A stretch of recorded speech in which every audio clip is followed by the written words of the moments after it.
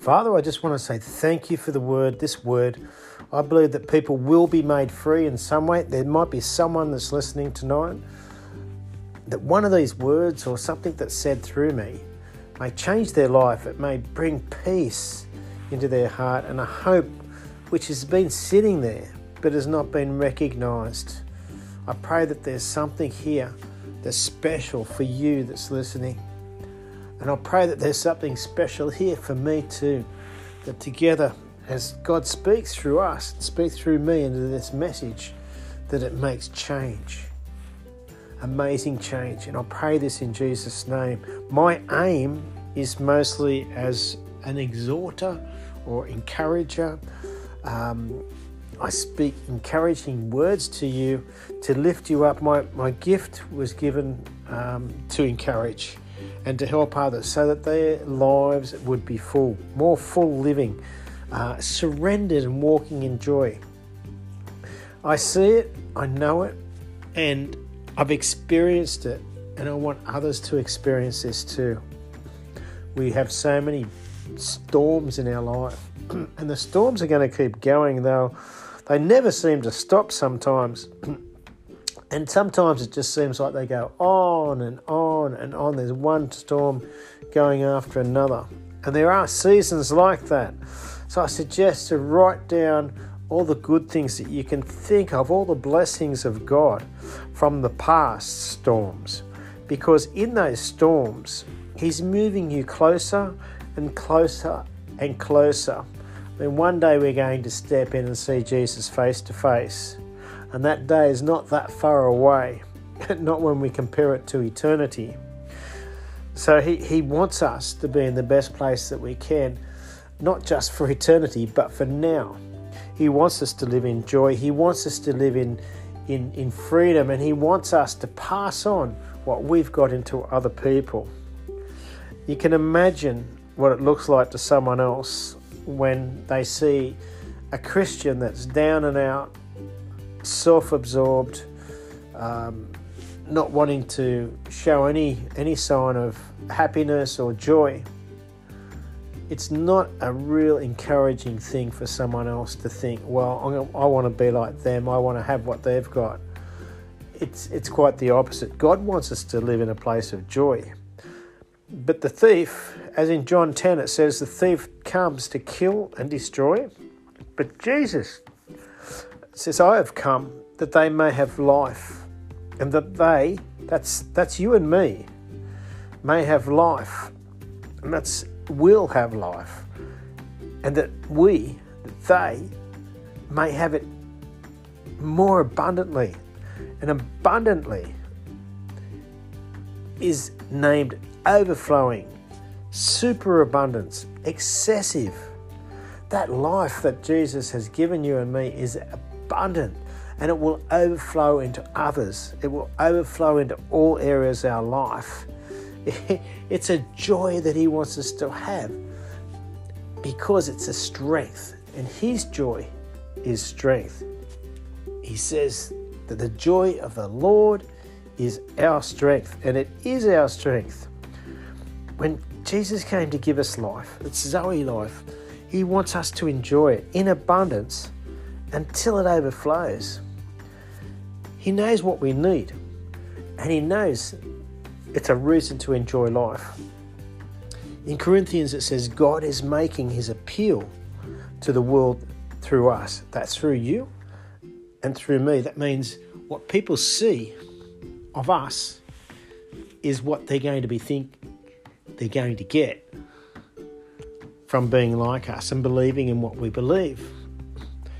And you might be tonight facing a big challenge and thinking, how can I be in joy and show other people joy when I'm facing such a big challenge?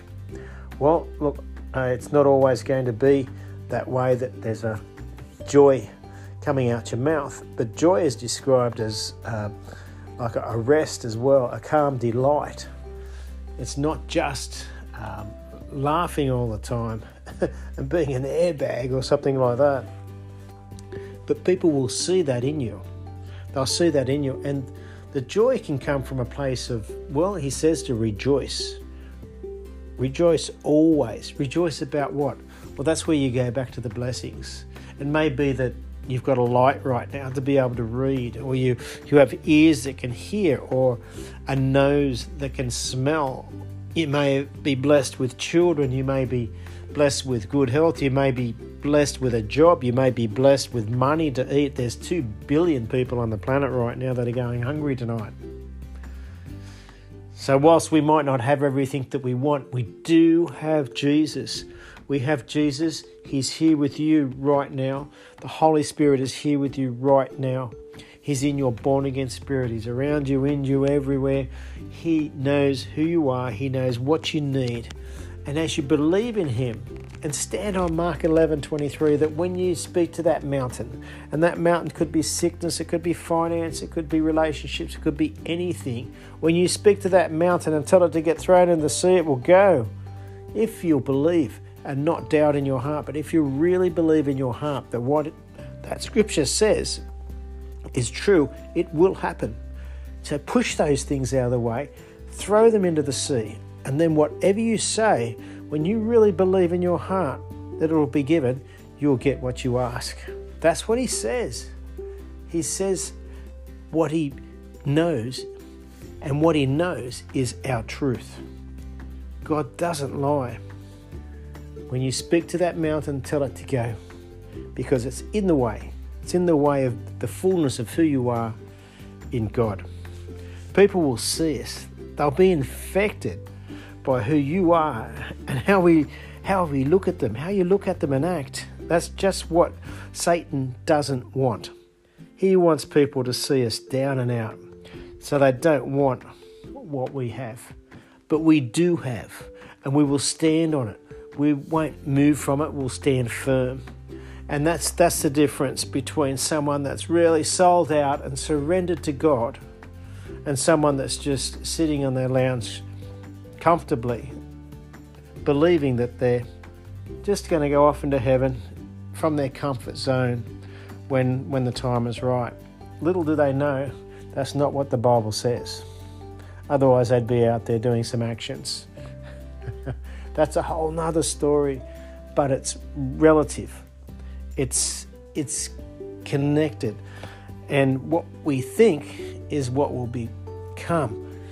If you believe that you can head out, you can encourage someone else, then your focus is going to be on them. And that focus being on them is what exalted Jesus.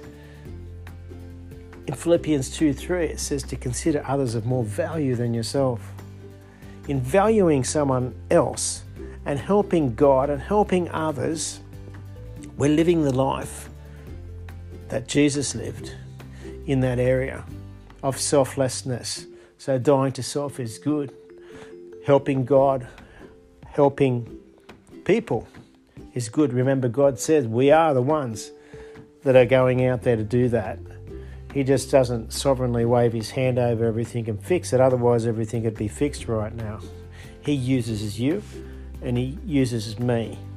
I hope that's been some encouragement for you, because as we trust in God with all our heart and we don't lean on our own understanding, we acknowledge him in all that we do, he will make your path true and straight. He's got good plans to prosper you, really good plans to prosper you. He says that everything, all things work together for the good of those who love God and are called according to his purpose. And he'll never leave you. He'll never forsake you.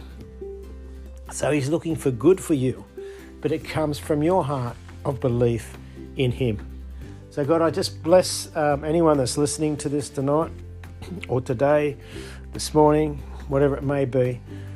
I bless them in your name, Jesus, that as they walk today, they feel the grace of your comfort, that you're with them, and that as they believe that things will be all right, things will work out for them, and you'll give them comfort in all areas of their life.